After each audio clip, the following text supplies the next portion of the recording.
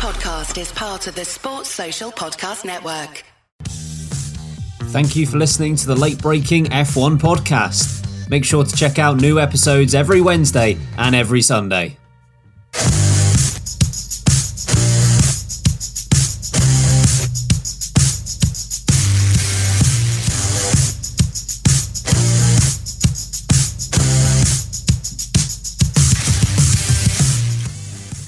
Hello everyone, it's Harry here. I didn't see this coming. Basically, what happened is we thought we were being clever this week and we recorded our Wednesday's episode on a Monday. I mean, basically my fault because I couldn't do Wednesday or Tuesday. And then Nyck Vries, I'm sorry, not his fault. AlphaTauri decided they're gonna sack Nyck Vries on Tuesday. So we've just had breaking news. Daniel Ricciardo is going to be replacing Nyck Vries for the remainder of the season from Hungary. I know we thought maybe, after the summer break, but no, it's straight away. So from Hungary, Ricciardo is in the AlphaTauri, and as I record this on a Tuesday afternoon, Ricciardo's still driving around Silverstone in a Red Bull in a Pirelli test. So does he know? Who knows?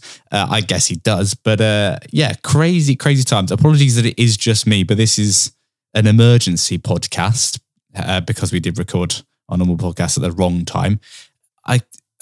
Vintage F1 news breaking at the wrong time for the late breaking gang. So anyway, apologies that it's just me. I'm going to do a very quick few minutes on initial reaction. Firstly, Red Bull at it again. This is a savage way to get rid of your driver. I know we have been harsh on De Vries all season, and deservedly so, none more so than Sam Sage. But honestly, I thought they'd give him at least until the summer break, which is what they've done before. They did it with Gasly and Albon back in 2019. I appreciate Kvyat. They got rid of quite early doors in 2016. But anyway, I thought they would have done that. But yeah, Daniel Ricciardo, he's not even done half a year out of F1 and he's already back. So I think this is probably, there's a wider play here. I don't think this is I think Nyck Vries is a bit of a scapegoat. Yes, he's not performed well. I would say he's been getting slightly closer to Tsunoda. Silverstone, I know he was last, I think, by the end of the race, but I think he's getting closer in pace. But I think the wider play here is they're putting Ricciardo in the seat to either A, make Sergio Perez sweat a bit, or B, actually they're using this rest of the season to consider Ricciardo if Ricciardo's a replacement for Perez. And when you listen to the actual Wednesday's episode, we talk about Perez and his chances of keeping his seat next year. I suggested that they should do this and put Ricciardo in as a tester to see whether he replaces Perez in 2024. And well, it looks like they're listening to me. So this is a very interesting time.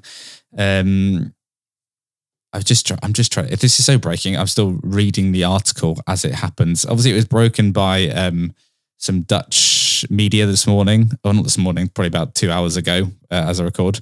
We weren't sure whether it was true or not, but it has now been confirmed as true. It's just a very odd way for it all to happen. I've done a poll in our Discord very quickly just to have something to talk about, and whether they think it's the right decision or not. Whether Ricciardo is the right person to replace De Vries. At the moment, he's winning 17-12, but that could change.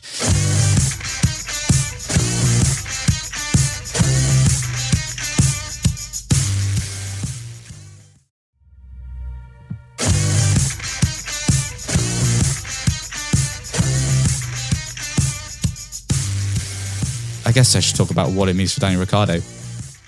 I guess he probably didn't expect to be in this position quite so soon.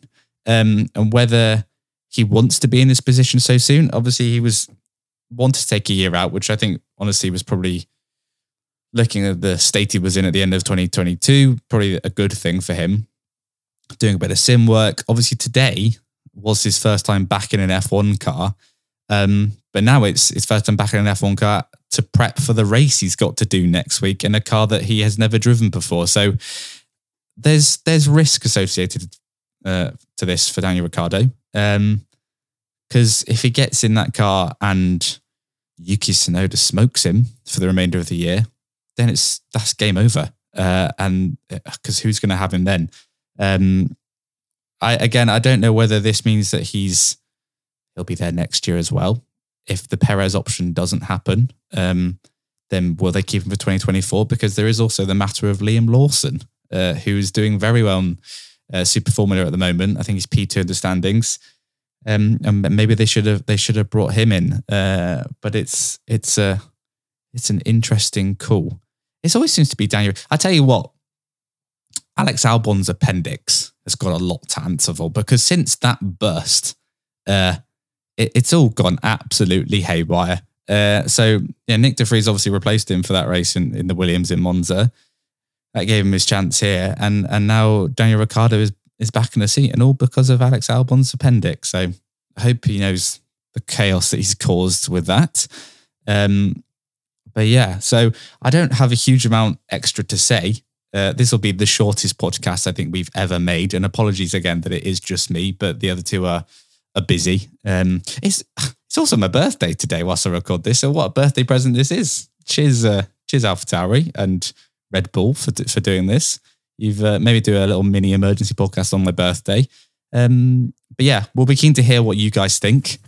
The boys are going to be back. Well, all three of us are back on Wednesday, but we won't be talking about this because we've already recorded it, as I've already mentioned.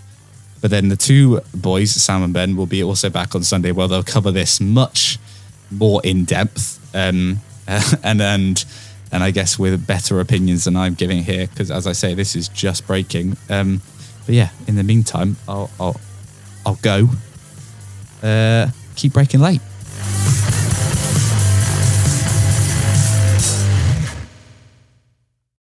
Sports Social Podcast Network.